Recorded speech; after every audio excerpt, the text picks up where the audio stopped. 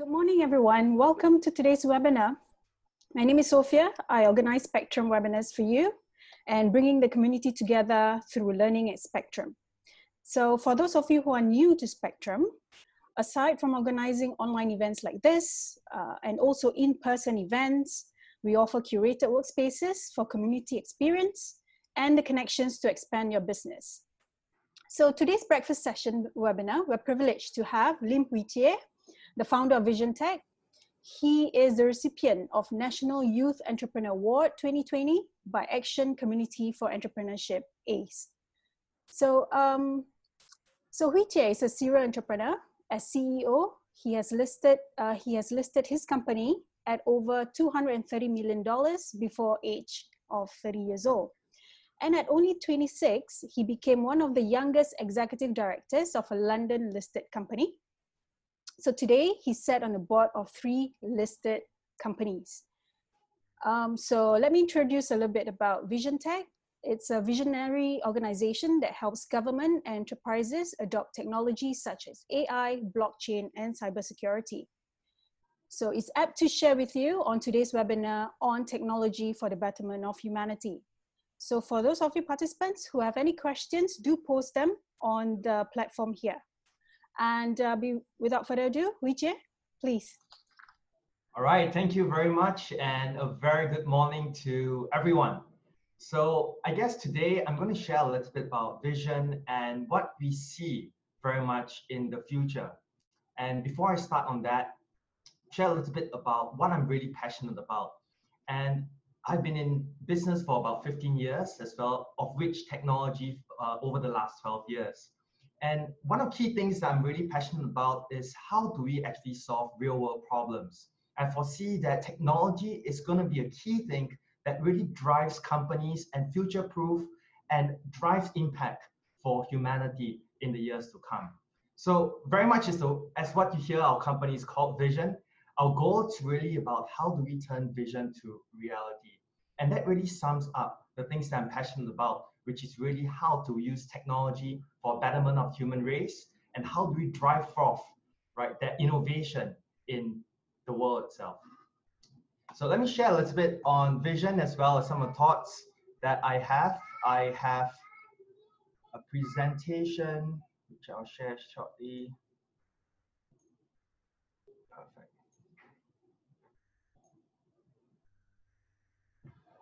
All right. So sometimes to look very much into the future, we need to look a little bit at past history. And history can really tell us a lot about the trends as well as what might actually possibly come in the future. So if we look over the last 200 years or so, we see major technology disruptions and innovations that has impacted the world. One of the key things that we realize in this number of years is that the technology innovations are becoming faster and faster, and impact, it's very much touching people's life in a very much larger form. But rather than just the frequency of technology innovations coming up even faster, importantly, it's very much about the adoption of technology itself. So taking a study of the number of years it took for estimated 25% of the US population to adopt technology, there's a study over the last number of years for major technologies that has impacted us.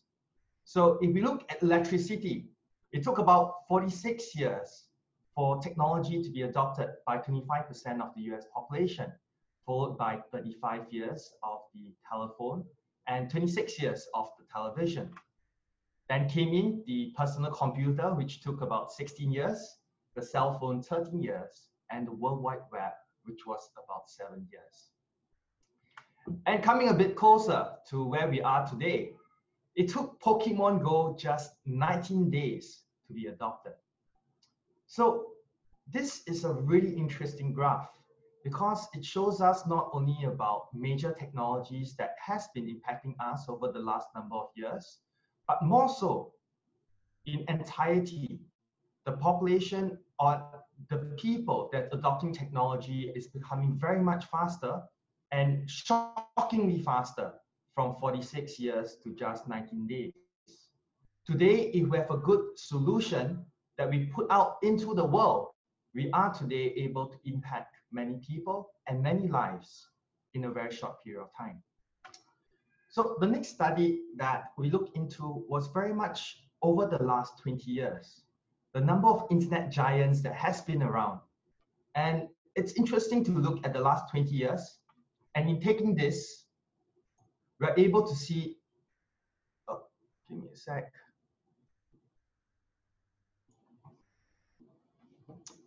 And over the last 20 years, we're able to see not only about the trends that's occurred over the last 20 years, but we also took a slideshot of every 5 years to see what was the difference over the course of the last 20 years. So in 1998, we are able to see the top 20 internet giants. And those that are in white are those that are still around in the top 20 lists over the course of the next 5 years. And those that are being grayed out are the ones that has dropped off from the top 20 list. So if we were to bring this forth over 20 years from 1998 all the way to 2018, there are 3 key things that is of interest. The first thing is that on every 5-year basis, there's more than 30% of the companies that has dropped out from the top 20 list each 5 years. The second point that we are able to take up from this is that less than 30% of the companies 20 years ago are still around, and just 2 of the companies over the last 20 years are still in the top 20 list in 2018. So some interesting facts. What does this tell us? We are also able to see that the trend of the companies over the last 5 years, the last 20 years, has very much been impacted. And the trend of how technology has been impacting these 20 companies. So the next question to really ask is this. We look back over the last 200 years, we look back over how technology adoption is really increasing, and we look back into the top 20 internet giants over the last 20 years. The next question to really ask is this. What is going to come in the next 10 years, in the next 20 years? Because that's what's going to impact us. And that's where the opportunity lies if we catch the trend correctly. And if we're in startup, or if we invest into a company that's focused on that, there's a good chance that we might make a lot of money and potentially run a business that can really impact the world. So data. We are in an era of data explosion. 90% of the world's data was just created in the last 3 years. Can you imagine in the next 5 years, in the next 10 years, or even the next 20 years, how much data would actually be created? And the question asked really is this. With so much data being created, are companies really well equipped to be able to handle this much of data and to effectively be able to utilize this data? Whether is it to future-proof themselves or to utilize this data really to maximize and optimize it for their company itself. So with that much data, there are companies that are ill-equipped to handle this amount of data. And there are 3 key things that we see that companies might be ill-equipped for. The first one, right, as an interesting fact, there's more than $600 billion worth of loss due to online frauds and scams in the year 2017, leading us to an increasingly less trustful world. Today, 1.7 megabytes of data is produced every single second by each person. It's becoming a much noisier world today. And 600% increase in cyber attacks with an estimated $6 trillion loss in year 2021. Imagine if this $6 trillion could have been diverted toward causes for good instead. It is a real world problem. We are living an increasingly insecure world. So if we are not well equipped or ready to take on the data world that's coming in the next 3, 5, 10 years? These are issues that we really have to deal with. So the question asked really is this: what are things that we can do to better prepare for this data world? So at Vision, we look at 3 core technologies that we believe strongly that will impact companies over the course of the next 3, 5, or 10 years. And blockchain, AI, and cybersecurity are technologies that we believe strongly will create huge amounts of impact, and if used and utilized well, we'll be able to future-proof companies in the years to come. We look at technologies that typically will mature in the next 3 years, because if it was too close, we would not have enough time to really build a good solution around that. And if it was too far, it would not really create that impact towards companies that we would really like to help. So blockchain, and if you simplify all these key technologies into its simplest form, blockchain really brings forth trust. AI brings forth clarity, and cybersecurity brings forth peace of mind. And we look at these 3 core technologies very much an integral part towards future-proofing companies moving forward. Very much like a tripod. If you do not have 3 legs and you only sit on 2 or even 1, you need to balance on each of them. What if today you have huge amounts of data trust and maybe even AI to look at data clarity? However, your data might not be fully safe and you do not have peace of mind. Likewise, you might have huge amounts of data security or blockchain for data trust, but with that huge amount of information or data, you do not have AI engine to bring forth better clarity, leading you not being able to fully utilize actionable insights on your data itself. So for companies to really future-proof, we believe strongly that implementing blockchain, AI, as well as cybersecurity will be integral towards being able to future-proof the companies, all in integrated form. So some key statistics. What if companies have a failure to protect their data or failure to utilize their data from an impact to business perspective? So we look at loss in business. On average, with 1 million records for data breach, it's about $40 million. And a really key interesting fact is that on average, companies need about 200 days to identify that they have a data breach in their organization, and an additional 165 days to rectify that. Can you imagine 365 days when you actually have all your data constantly being leaked or having a data breach towards a third party that has malicious intent on your organization? These are real world statistics, 365 days to be able to rectify that. That's shocking.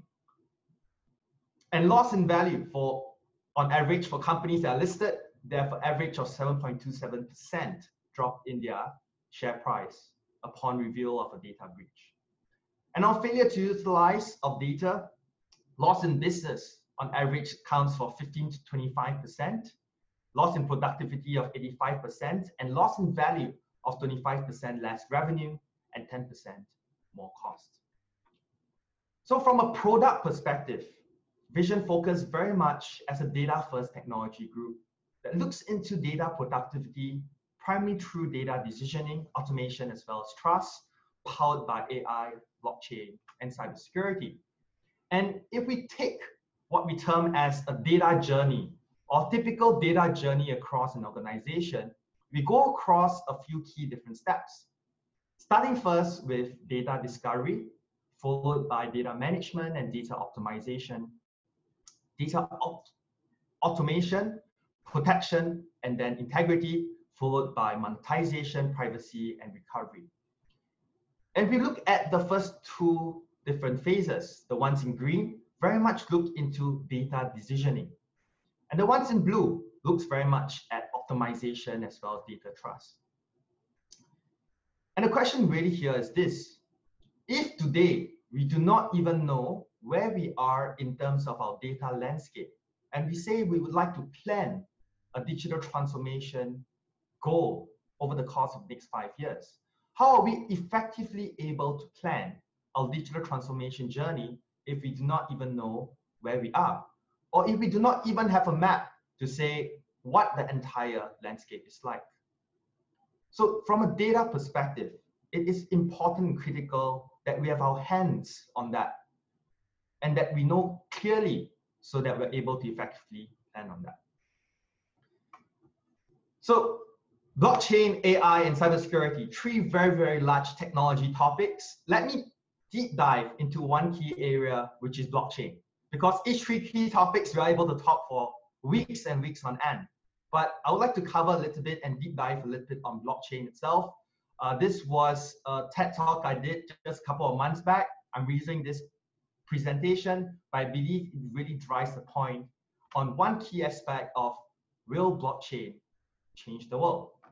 So let's deep dive into this. So I'll be talking about three core topics on blockchain.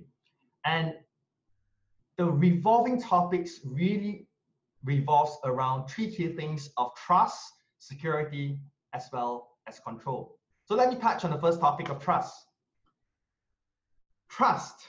No one trusts anyone anymore. An interesting study was done. And before I go into that study, there's one question that I like to pose to everyone. Would you trust a human more, or would you trust a robot more? And this is a real world question. Reason being because in the next 5 years or 10 years, the amount of interaction we're going to have with robots, machines, and chatbots is inevitable. In fact, today, you might be talking to a chatbot, or you might be talking to a messaging bot or messaging a chat, which you think might be a human behind it, which actually is a chatbot. If today you call a number of the different airlines, it's actually an AI engine that's actually talking to you before they route it off towards a real world, towards a real human. So the question asked really is this: would you trust a robot more or human more in the years to come? And of course, we have many varying degrees when we talk about trust in different scenarios. Whether we trust a chatbot to give you accurate directions from point A to point B, or a driverless car where you set in the directions of where you want to go to bring you from where you are to where you want to go, or a machine to perform a surgery on your body, or a robot to take care of your newborn child. Multiple varying degrees of trust in multiple different scenarios. I'll put some thoughts to that. So a study that was done was pretty interesting, that 64% of people, and this was done mainly in the US, trust a robot more than their managers. Interesting facts. People trust machines more than humans for privacy and financial information. So this was a study that was being done. The question you really asked is, moving forward, we will be interacting with robots and machines more.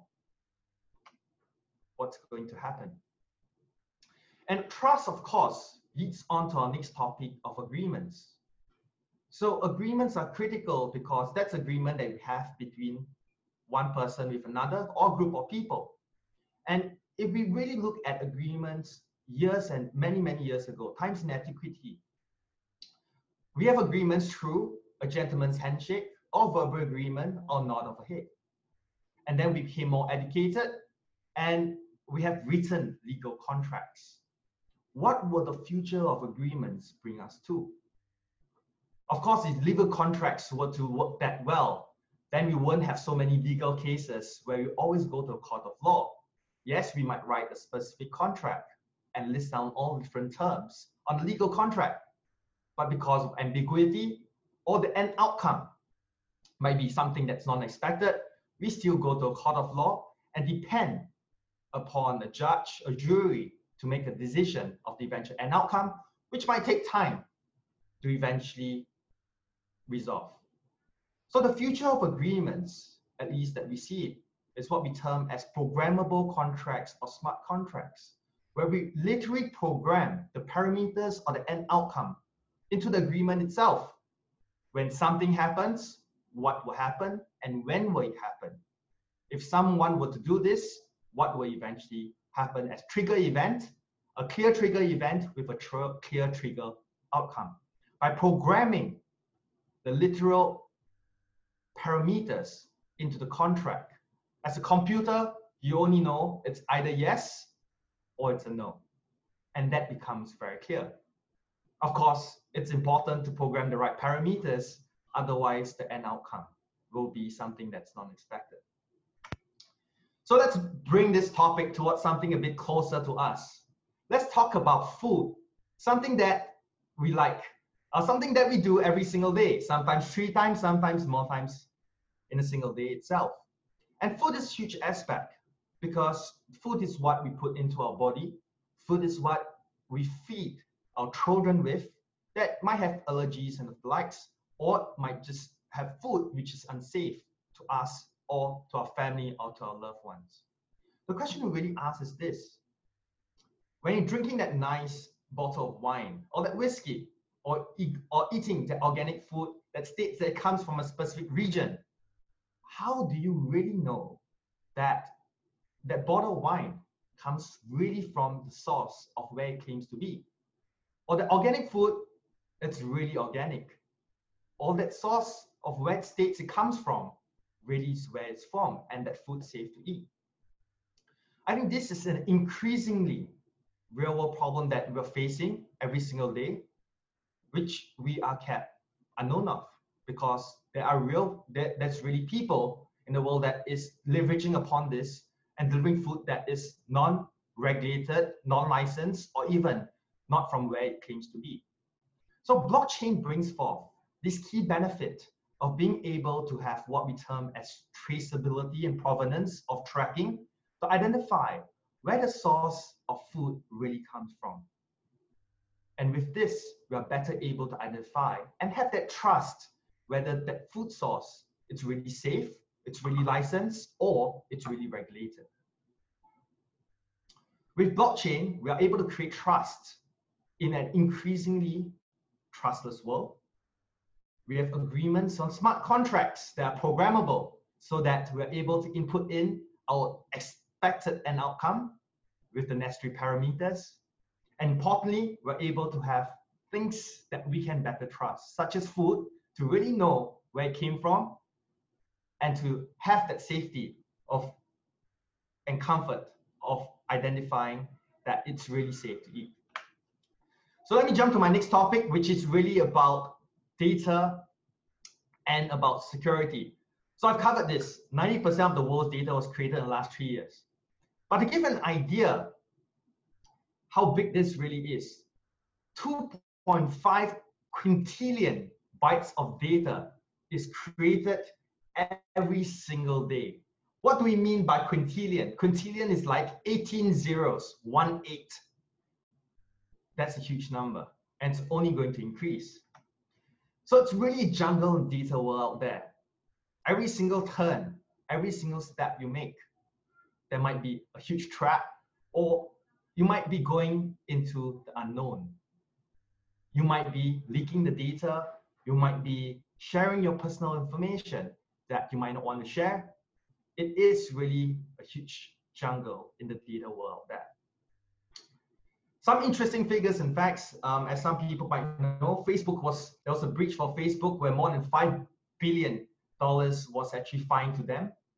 And if you bring that down to per user, on average, it's about $1.85 per user for data breach.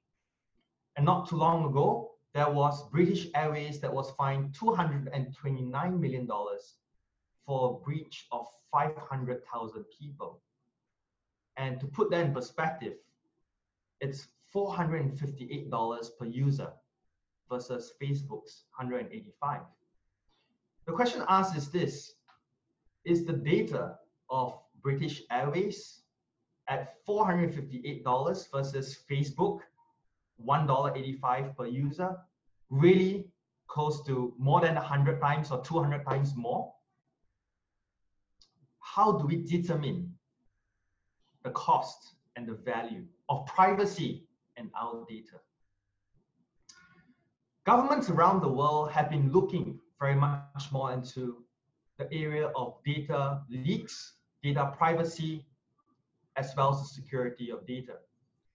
Just about last year, the Singapore government has created the Government Data Office, GDO, where they see that increasingly data is more and more critical, and there are external sources that might even share with the government itself this potential data breach.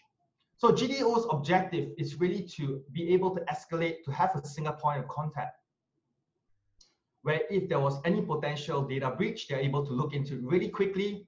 And if anyone were to raise out that there was a potential data breach, they're able to, across all government agencies, drive the data privacy security aspects of data. A study was done by the GDO, and this is really quite shocking figures. In Singapore, there are about 90 public agencies, of which there are about 2,800 systems across these 90 agencies. They did a study across 300 over systems, and it came out with a few key studies. Number one, out of every 4 systems, 3 systems has a vulnerability. Of these vulnerabilities, and we split it up, approximately 60% is low risk, 30% is mid risk, and 10% is high risk. Can you imagine, even from a government perspective, 3 out of 4 has a vulnerability with those key statistics? So it's great because Singapore government has taken a step towards that, not only to study that, to publish that, but to take active actions towards being able to rectify that. And there were 5 key measures that came out on being able to reduce these vulnerabilities over the course of the next 5 years. And of which the first 5 includes the first one being to make data unusable when it is extracted. So even if hackers were able to reach the data in the servers and to extract that data, they will not be able to utilize that data. And the second one is for better provenance, for better tracking, for better detection of potential data leaks and rectification of that problem. So one of the key areas that blockchain can really bring forth is this additional security and tracking of data itself. So in traditional cybersecurity, what people tend to do is that they build as an analogy, as a city, they build very tall walls, they build very wide walls to prevent thieves from climbing the walls to come in or trying to penetrate these very thick walls to go into the city. However, an evolution of security might be today if you have a treasure map. The way it's being done is you do not even need to have these tall walls or this wide wall. As an evolution, you can have a treasure map. And with this treasure map, you can duplicate it a few times, make it become like a jigsaw puzzle, tear it up, and split it and store it around the world or around the city, with each treasure chest containing a few parts of this treasure map. So if a thief would like to find your treasure, they first need to find a treasure map. They need to find that treasure chest of maybe that 20 treasure chests that's been distributed around the city. And after they find that treasure chest, they need to solve the puzzle, pick the lock to be able to open up the treasure chest. If they were to open up the treasure chest, they find 1 or 2 pieces of this treasure map, which might be the same piece of the treasure map or might be a duplicate piece. They then need to identify the 19 other treasure chests around the city, solve that puzzle, open it up, find those treasure maps, piece it together, encrypt, which are encrypted, and eventually have that treasure map. So the approach towards cybersecurity moving forward is very different from today. Rather than having very tall walls or very wide walls to prevent people from coming in, even if the thieves were to be able to come in, they are unable to utilize that data to make it fully usable for their means or for what they want to do. And blockchain is a key technology that can bring forth this key benefit of revolutionizing how cybersecurity in the future would look like. And to my last topic on blockchain, really is about control. The question asked is this: is my data really mine? And ask yourself this: every single day we have huge amounts of information that we put into our systems, from a personal level to a corporate level. On a personal level, whether we have our Fitbit our smartwatches, and we bring that out for a run or for a cycle or for a swim. Yes, your heart rate monitoring, is your sleep patterns. It basically has how often you exercise. It has all the information about you. When you travel and get onto your car, you basically, or you get a Grab, or you basically get a taxi, right? Google Maps might have your location of frequency of when you have left your house and when you might reach office. In fact, one period of time, automatically it was prompting, even before I left my house, literally just before I left my house, oh, it's 20 minutes to your workplace. Take this particular route, which I believe they were testing something on beta mode. So the question you really ask is this: is your data really yours? Including that video you upload onto YouTube, or that picture you took even of your kids, and or the picture that you place onto your Instagram. So in addition to asking the question of your data, it's really yours, the question is, does it matter? So a study was being done, and it states that 90% of respondents of this study states that they were concerned if a company at which the data was being shared was sold to another party. So would you actually allow your data to be sold to a third party?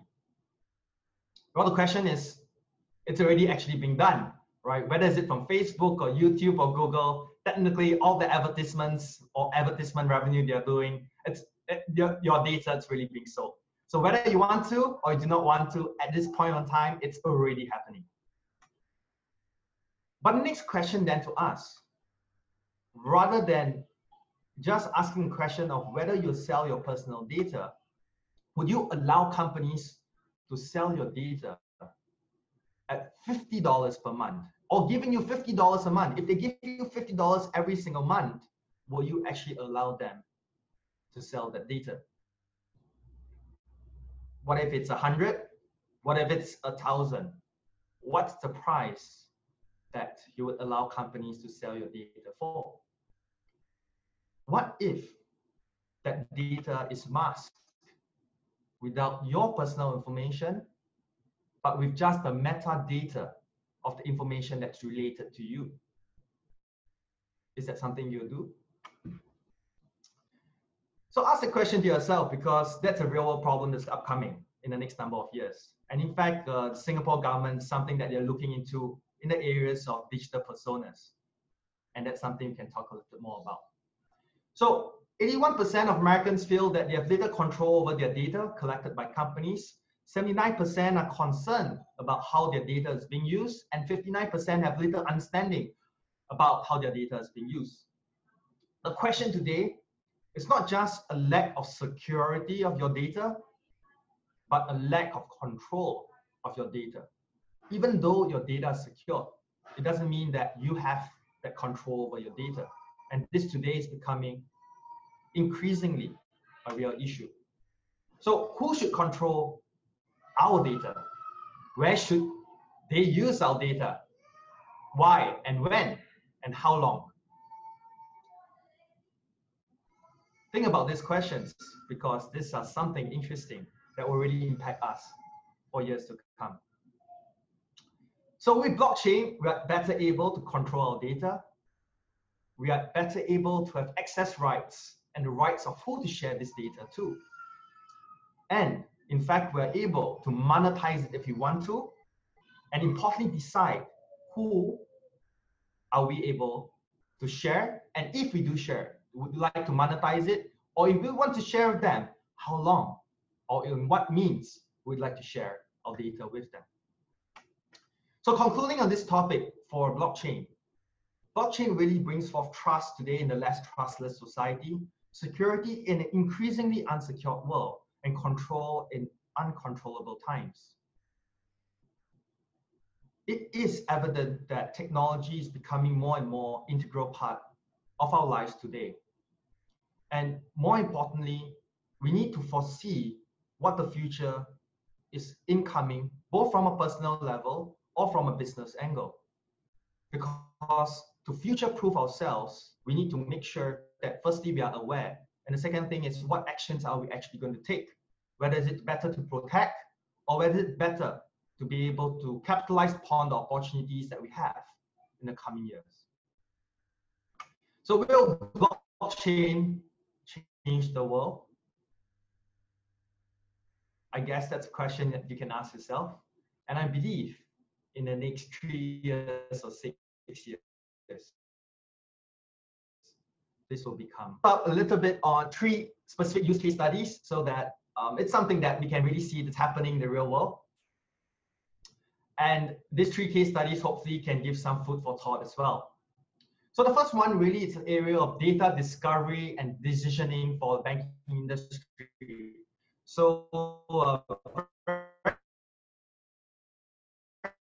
recently at Vision, we top global bank in Singapore. And the challenge that banks really have is this. Banks have huge systems. They have like 200-300 systems, or maybe even more within the bank itself. And the challenge they really face is that maybe 50% of their systems might have been implemented 30 years ago. 50% might be implemented over the last 30% of the 50 of those systems might be implemented over the last 3 years, and the in between 100 over systems might be implemented between the last 3 years to 30 years. So imagine if today you're the CTO or the Chief Digital Officer of the bank, and you have systems that's 30 years ago, that's legacy, you have systems that's 3 years ago, and many systems in between. It's almost impossible to have 100% grasp and whole of everything within the bank itself. And don't even talk about the systems and applications. Let's talk about the important thing, which is the data. Imagine the data being fragmented over technology stacks that has been many years ago, technology and systems and databases that has been implemented more recently, and typically how the systems talk to each other through connectors or through API. So if you were to go in and imagine yourself as a chief digital officer or data officer, you're going to see this entire mess of all the different data with hundreds of servers all around the world. So what was something that Vision did was we created a product called Data Sense that allowed the bank to plug in all their different data sources and create a data map. And with this data map, they are able to visualize all the different systems within the bank itself, all the data that's flowing in and out of each system, as well at the same time, what's new data, what's obsolete data, and more importantly, what's abnormal data, creating a baseline of what the data activity is like within the bank. So imagine this. If today, on a working day for a bank, say Monday to Friday, the amount of data exchange is like that. And typically, on a non-working day, the amount of data exchange in the bank is like that. What if suddenly the data exchange on a non-working day would spike up 5% or even 10%? Rather than waiting 200 days to identify there might be a potential data breach or a data leak. With this baseline of data abnormality detection, we're better able to identify that there might be a potential malicious application or a data leak that's compromising the data within the organization. With this map, organizations with huge amounts of data sets, legacy systems, and new systems are then able to plan out an effective strategy, not only about digital transformation of where they want to go, but to clearly understand where they are. And by understanding where they are, to very effectively have a matrix of improvement towards where they want to go. So for large organizations moving forward, it's important to have that data map and visualize all the applications, where the data is coming from, where it's going to, have visibility to be able to do effective data decisioning. Because who owns insights of data?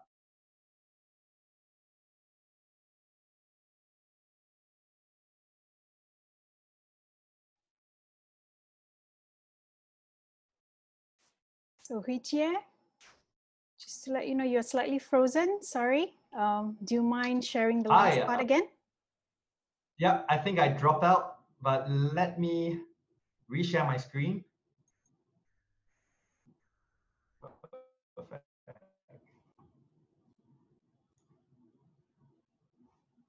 Cool. And that's very much for large organizations with huge amounts of data set. So let's go to the second use case, which is pretty interesting for insurance industry. So one of the use cases that we've been exploring with top global reinsurer was this.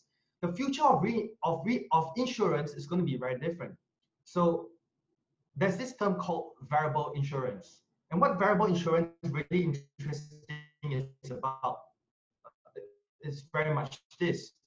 Today, when we go to insurance, we buy an insurance plan with a fixed premium. We know very clearly every single year what premium we are paying for insurance plan.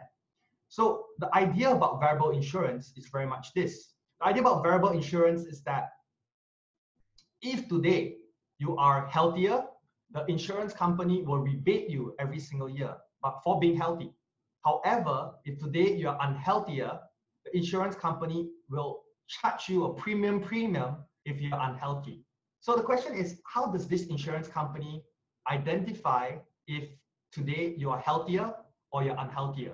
And this boils down to a few key metrics, but some of the key metrics includes like biological age versus your physical age. So for example, if today you're 50 years old, but you exercise a lot, you eat healthy, you have a fantastic diet, what essentially happens,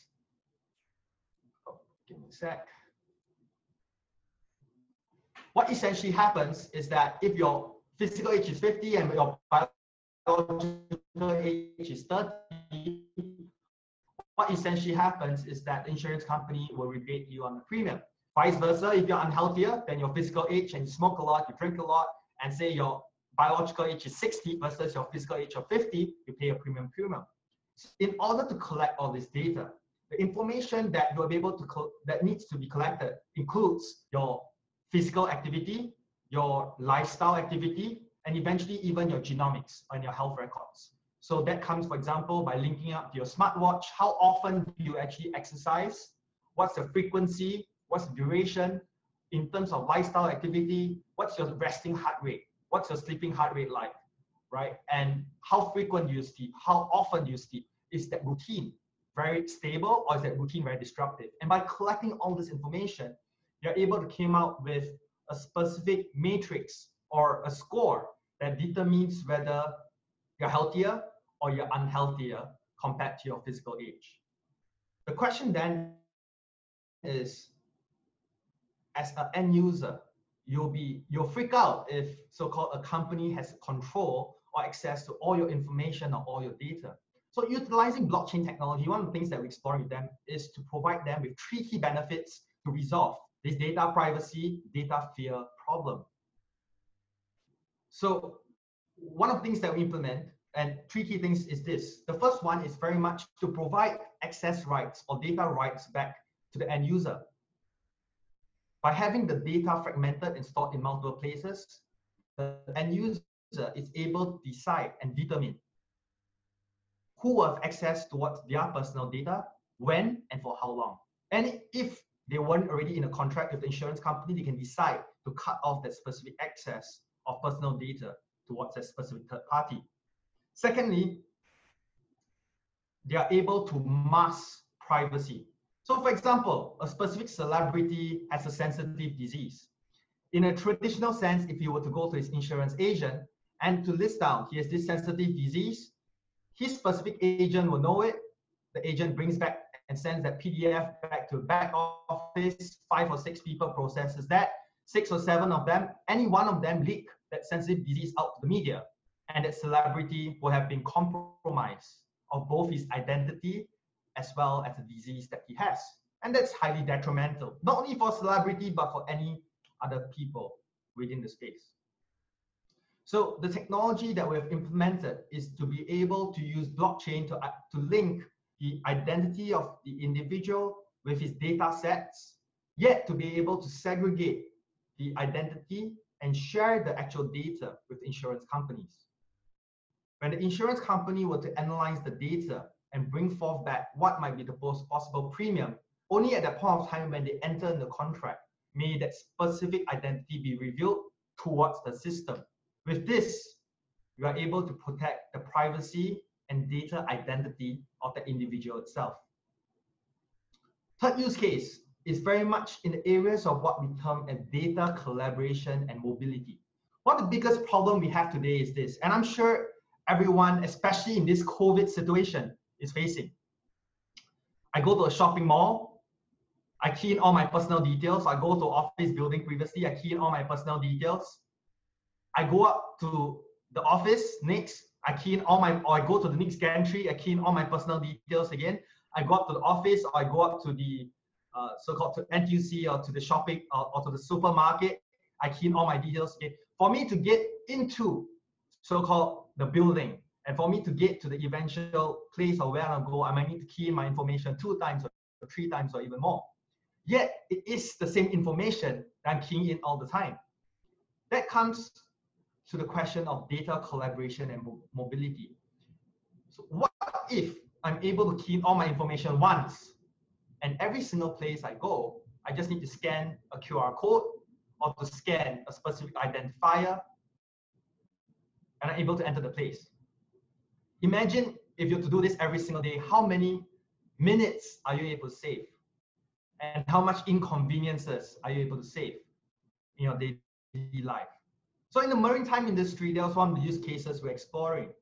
Very much for seafarers or people who works on ships or oil rigs, every single time they go to sea or every single time they get a job, they will need to fill in all the information on their CV. And in addition to that, provide their sea log. Every time you go to sea, you will need to log down your sea log. And in addition to that, on average, for a seafarer, they might have 8 certificates, up to even 20 certificates, from fire safety to operating this machine to driving the ship, or so on and so forth. So imagine every single time, which might be 3 months, 6 months, or 1 year, every single time, or even a couple of weeks, you need to fill this information up over and over and over again. The second part then is, if today the oil rig or the oil ships gets into trouble and there's an accident, and if the insurance company were to find out that one of the seafarer might not have the necessary certificate or information, or so-called has been mistakenly or fraudulently inputted, the amount of loss or claims that that specific accident has occurred, they might not be able to claim it from the insurance company. So the authenticity and accuracy and integrity of the data is highly important. So by implementing blockchain, we're able to identify the provenance of the certificates of the seafarers, input their information and create identity once, and allow that information to be accessed and shared through their own control, saving huge amounts of time, saving huge amounts of inconveniences, and to use AI to run through that specific engine. Bring this forth one level higher towards countries' collaboration, say for example, Singapore, Indonesia, or Philippines port, where they have now their own blockchain network, and they can selectively share what information they would like to share across countries. Every single ship coming into port then no longer need to keep refilling up that information time and time again, which takes them hours at time. Ensuring also that the data is highly accurate, and if there were an issue, we're able to track the data back to source. So that's my 3 high-level use case studies. I believe I have completed my sharing session, and I'll pass it back to the organizers for Q&A. Thank you. Thanks, Hui Jie. So interesting point you brought out there, to trust a human more or a robot more. I still don't have an answer to that question. So what do you think in terms of why that question? So I'll break this up to 3 different parts. And firstly, before I even answer the question, will be, do you think that we will actually have a choice moving forward to trust a robot more or to trust a human more? Because the question is that it might no longer be a choice moving forward. In fact, even in today's space, what's happening is that if you do bookings online, or even if you were to call a help desk or send in an email, majority of the support services are now already being moved towards so-called a machine. The question then is how disruptive or how interactive this will be in our personal lives moving forward. But the fact of the matter is this: would you be more comfortable sharing your personal income statement, your tax, with a machine or with a person? And the fact of the matter is, and the study was shown, is that if I would like to actually share my personal income tax or even my taxation or my personal finances, it's a reality. People are more comfortable sharing that with a machine or key information in and telling, oh, I make X amount of dollars every single year. Or it's really contextual. It's contextual towards, number one, sometimes we don't even have a choice. And it's contextual towards also at the same time our own comfort level. And the third thing actually is, would a robot be actually more effective in performing that service compared to a human being? And the fact of life is that, yes, there'll be things that robots will be able to do better. There'll be things that humans will always be able to do better. And hopefully that skill doesn't hit in the very near future, that robots are able to do everything better than humans. We never know. In the next 1,000 years, maybe. In the next even 100 years, maybe. We have no idea. But that's a fact of matter. That's really contextual. And that is really a real aspect of our everyday life because it's really happening. But I would say, there are soft skills that humans have, which robots are not able to, execute or emote. And at the same time, I know that there are fears of robots taking over humans, which I think we need to coexist together in order for robots to help us with our work, and at the same time for us to have these emotions or soft skills to carry out our tasks better. Yes, totally agree. It's like, there'll be certain hard skill sets that people look into, but that service element is always something that people look towards. Right? And exact use case example would be this. There's a company that totally revolutionized the fintech space by moving towards online brokerage many years back. I believe it was 30 years back in US, and everyone started utilizing that. But that company more recently has invested heavily into service brokers to be able to service people, because they know eventually that, number one, there's the ultra high net worths, and number two, there's also aging population that would rather be served within that particular aspect itself to be able to give a more informed decision, right? Sometimes robots aren't fully perfect as well. They might come out with a specific answer that was programmed, but that might not be of best interest towards the individual that's sitting across the screen. So yeah, totally agree with you. The idea is really to see what will be the things that are we able to then effectively hand over to a machine that's able to do the routine and necessary items, then do things that's better than human beings. And of course, for that other aspect, the service aspect, very much towards having humans to be able to do that. Great. So we have a question from Mr. Chris McPherson. He mentioned that you mentioned that the value of an individual's data. Do you really see that we will get to the point of a company willing to pay for personal data? Well, the fact is that companies are already paying for personal data. And the question is the reason why we have like PDPA or Personal Data Privacy Acts or GDPR in Europe and the likes is because this is to protect individuals. And from years and years ago, people are already selling databases of companies towards cold calling companies or even to email companies or marketing companies that basically are reaching out. That's why you get spam calls or spam SMSs or even spam emails, because these companies have already bought a database or captured your database. And in fact, credit card companies, health companies, drug companies, they are buying up all this data, maybe not with specific personal information, but all your statistics, because they are needing to be able to have this data to forecast what potentially the health aspects of people might be like in the next 10 years or 20 years because it's going to affect their premiums, or it's going to affect what they would like to manufacture from a drug perspective, from a health perspective, and the likes. So unfortunately, this has already been happening. The question to ask is, as an individual, are you going to get paid when the company sells your personal data, right? And that's what we hope to foresee that we are able to get in the nearer future, right? For companies selling your personal data, they're already doing it. Unfortunately, we won't be able to go back. We can only better protect ourselves moving forward. Right, okay, we have another question from Yi Qianxiang. What is the Chinese government doing in the area of smart contracts? So he also mentioned they have just launched their digital currency in pilots. Yeah, so the Chinese government, I believe, has always been looking into the space for many years. And of course, I think has been highly accelerated when Mark Zuckerberg from Facebook announced about Libra. Suddenly, everything in China actually accelerated. I think one of the things that in China they've done really well is once direction from the top has been set, everyone in the entire country basically drives towards it.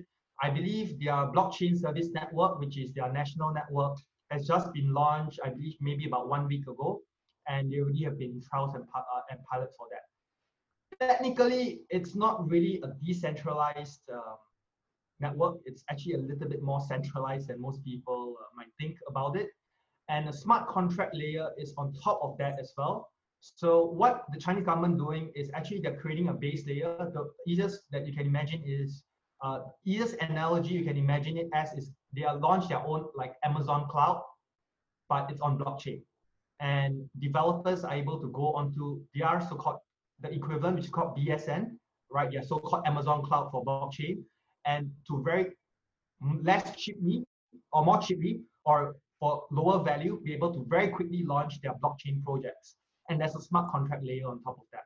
So they're trying essentially to lower the cost, lower the friction for organizations to adopt it, so they're able to drive for more mass adoption and to be able to make it simpler for the entire country to digitally transform towards the next so-called technology era. Great. During your presentation as well, you mentioned that the government is working on digital personas. Would you care to share a little bit more about that? So I can share a little bit. I can't share which government agency. I can share. So the idea about digital personas is very much this. So today, what we mean by digital personas is that today, if I were to create an online footprint, basically that's my digital persona. Meaning, if today I have a Facebook profile, that's a digital persona. If today I have an Instagram profile, a LinkedIn profile, if today I'm an e-commerce merchant or seller, or today I'm an e-commerce buyer, all of this are different digital personas filled into one. It's very much like I'm author, but I don't put down my real name. I might put down my so-called author's name and of the likes. So moving forward, digital personas is going to be an integral part, because we don't only have so-called our own personal digital personas, we have our professional persona as well, where we submit our resume. We might be a freelancer, we might be a consultant, we might be a full-time staff, we might be a business owner of the likes. So in the digital space, everything boils back down to identity. And digital personas revolves around identity. The question then in the future will be digital personas utilizing for good, digital personas utilizing for bad, where people create certain digital personas, do money laundering, do fraudulent activities, and so on and so forth. So the nation's security, our own personal security actually revolves around this. So the security field is very much different, as well from a productivity field, or even from an interaction field. So digital personas is an extension of identity, just that from an online perspective, it might just be so complicated because it's so much more autonomous. And that's where eventually you'll link up like different devices that you utilize, and even without knowing your name or without even you signing on something, they're able to pinpoint that you are that specific same person that has created that. So from a security angle, from a productivity angle, from a business angle, all of this will be highly relevant moving forward. Great. Okay. We have a question from Nicholas before we wrap up. Can you talk a little bit more about your personal journey as a founder?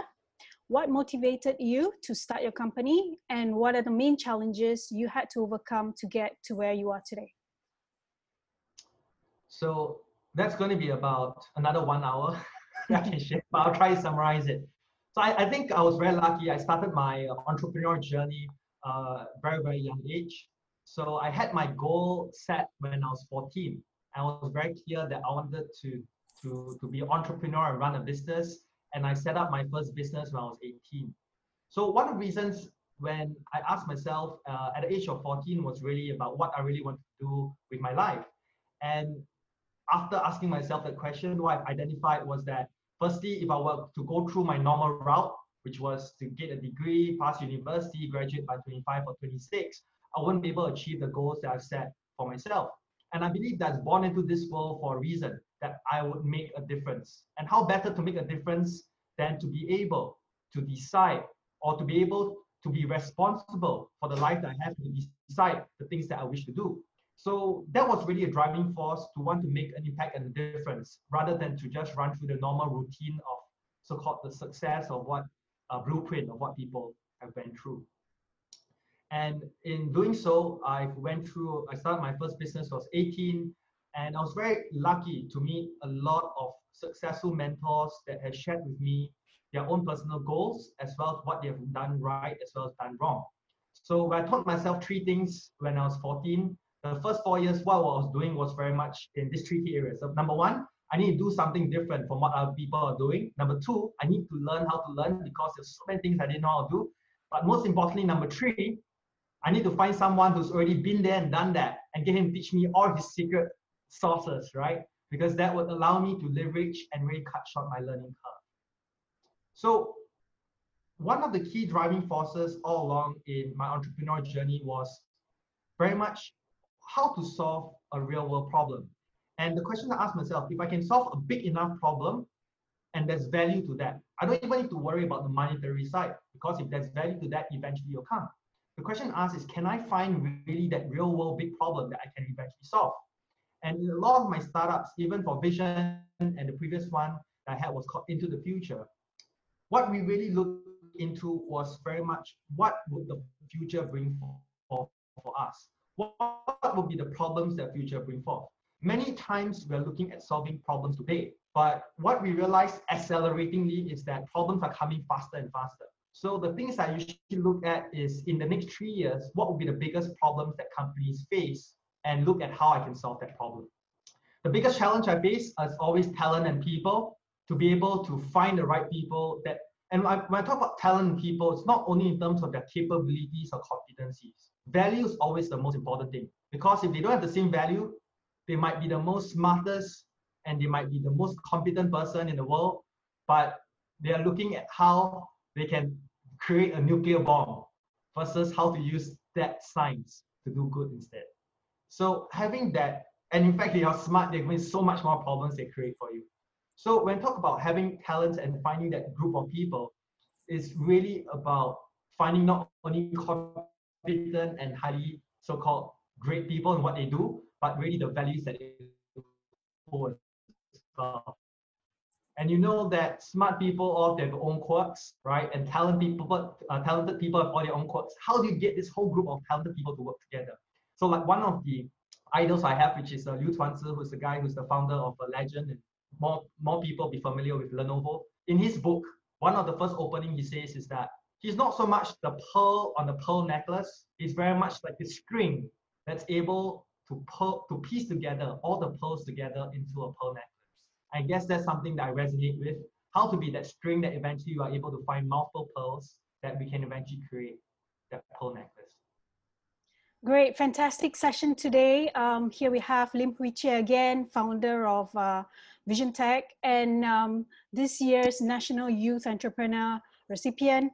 Thank you so much, Hui Jie, for your great sharing. And thank you, participants, for joining us today. We'll be sharing the slides and video available after the session. There's a survey that you can help us to fill up once you exit this webinar. So next breakfast session will be on the 11th of June, which we will be talking about building a sustainable future with cell-based meat. We have the CEO and co-founder of Shiok Meats, Dr. Sandhya Sriram. to share with you more during breakfast session. So see you again. If you want to reach out to Hui Jie, he's on LinkedIn, or you can reach out to me for any questions that you have. So thank you again, everyone. I look forward to see you in the next session of webinar. Thank you. Thanks, Hui Jie. Thank you, everyone. Have a good day. Stay safe. Bye-bye. Good day.